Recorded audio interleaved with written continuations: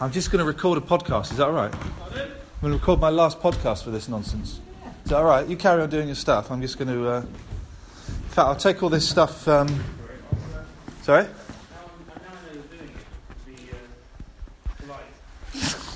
Such a twat. I'm going to go to my amply sized dressing room. It's a nice dress. That's not even sarcasm. It's genuine. It's a nice dressing room.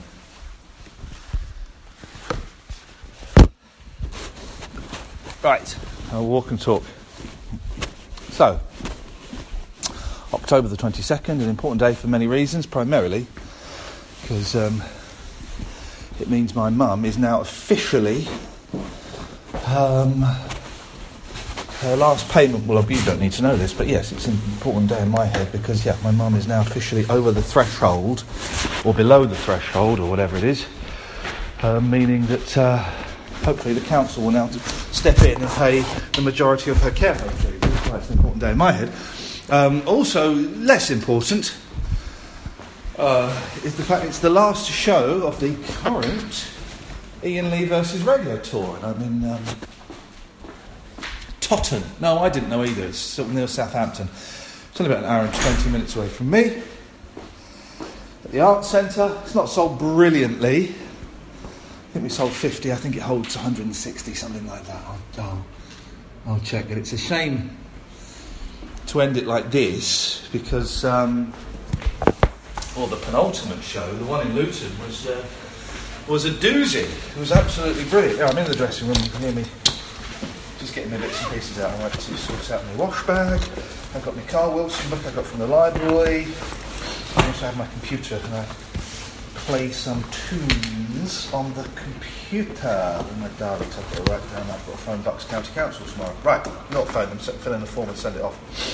Right, so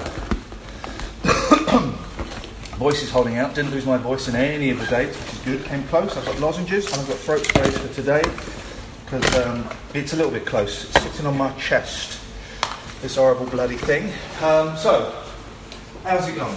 Yeah, do you know what? It's gone all right, actually. I'm very, very proud of what I've achieved. I think the show probably really came into its own in Bath. Up until then, the show was all right, but it was. I kind of think back to Brighton for some reason. I don't know why I always think back to Brighton. And what it really was then was just a series of clips. I'd like the people that saw it in Brighton, I'd like Alison Ferns, who saw it in Brighton, to come and see it again. It's different. Kind of just a series of clips with a very flimsy narrative. The narrative now is a lot stronger and a lot more clearly defined. And it's more personal, and there's 2 moments of disaster in it for me with the Chinkies and the Dwayne Chambers. And it's more... I think I've finally managed to convey the joy that I have for radio. That's what it's about. It's about my personal story, kind of as a secondary strand, and the primary strand is me trying to just sell my joy for radio, for listening to radio, and working in radio. And I don't think I really had that until Bath. Did I say Bristol? Was it Bristol? Bath. That was, for me, a real revelation, the Bath show. The show was about 95 minutes long. The show in Bath it ran for about 2 hours, not including the interval. Because it was a joy, because I kind of got the groove of performing live back. I had confidence in the piece. And the audience, I'll be honest, was just full of geeks, man. Just full of my kind of people. And it was the first one where it was full-on proper geeks, I think. And it's not in any way to demean the other audiences at all. But it was a really significant turning point for me. And since then, the shows have been shows. They've been more of a show and more of a story. Highlights the Bath show, meeting the delightful Will Guyot, the LBC... I'm so fucking tired. The LBC Geeky Gadget expert. Top bloke, eating kangaroo burger with him and his partner and a friend of theirs. The Luton show was amazing. 237 people came, sold out. My team were there, Kelly and Catherine and Justin and Scoins, and my wife was there, and it just worked, man. It just worked. Scott Balcony came and did a couple of songs at the opening. It just worked, and it was a joy to do. Really was. And then meeting everyone afterwards. And, everyone's been so lovely afterwards. Other highlights. There was another show that I really kind of enjoyed. Jackson's Lane was a little bit disappointing. I think I built up Jackson's Lane in my head a bit too much. And again, I had a couple of friends coming. I used to live around the corner from Jackson's Lane. I used to live near Jackson's Lane for about 15 years. And I guess maybe I built that up in my head a bit too much. And it went well. I recorded that one. There were some nice bits. I mean, Sheila from the Cock Fosters was delightful. And that's kind of what made that show, I think. And that was the beginning of the second half. And the second half was great. The first half was a little bit dry. But then again, I'm aware I am my harshest critic. And people said really nice things afterwards. And that's been interesting, hearing, meeting the people afterwards. I hate is a strong word. I dislike the bit at the end where I come out and there is an audience stood in the lobby or the bar or wherever, and then I have to kind of go, hey guys, who wants a photo?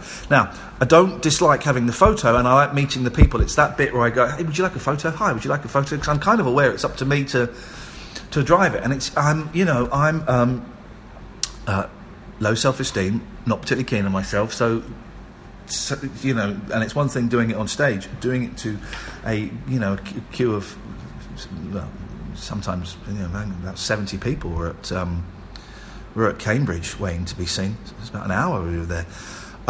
Anyway, that's been delightful because I've heard some amazing stories, and I'm crying with some lad because his mum died, and it reminded me of my dad, and it set me off, and people talking about, and I don't want to,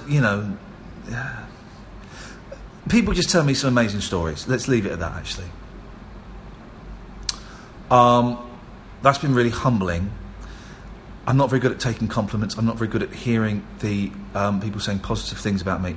But I've really been trying, and actually it's been a very healthy thing to have all that. Down bits. I was disappointed. Swindon was a good gig, but there weren't, 40 people there out of something that holds up 200. It was a tough one, but it was a good gig, actually. It went really well. Saying that, a few weeks before, Dodgy had played there. There's 3 of them. They'd only drawn 30 people. You do the maths. I'm 5 times better than Dodgy. Do you know what? I can't... Worcester was tough, actually. Worcester was a tough show. The hardest thing was after the Luton gig, and it went really well, and I was so pleased, and I was so proud. And I was lying in bed, kind of buzzing, and I reached... I'm going to cry now. I reached for my phone to text my dad that...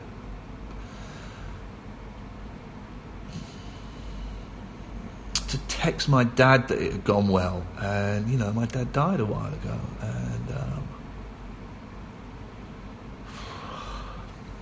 and I wish my dad could have seen this.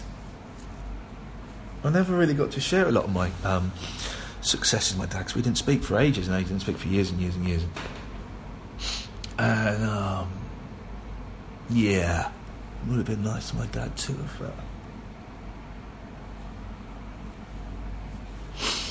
have seen this. Anyway, he's not, and that's fine. So anyway, it's the last one tonight. He said it's Totton, Southampton, really lovely art centre, quite a modern one.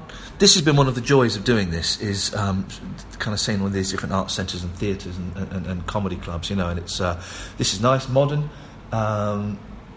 Luton Library Theatre, by the way, what a gem, hidden away in Luton of all places, a brilliant venue. This is nice, last one, not sold brilliantly, kind of feels, no disrespect to the venue or the people coming, going out with a whimper as opposed to going out with the bang of Saturday.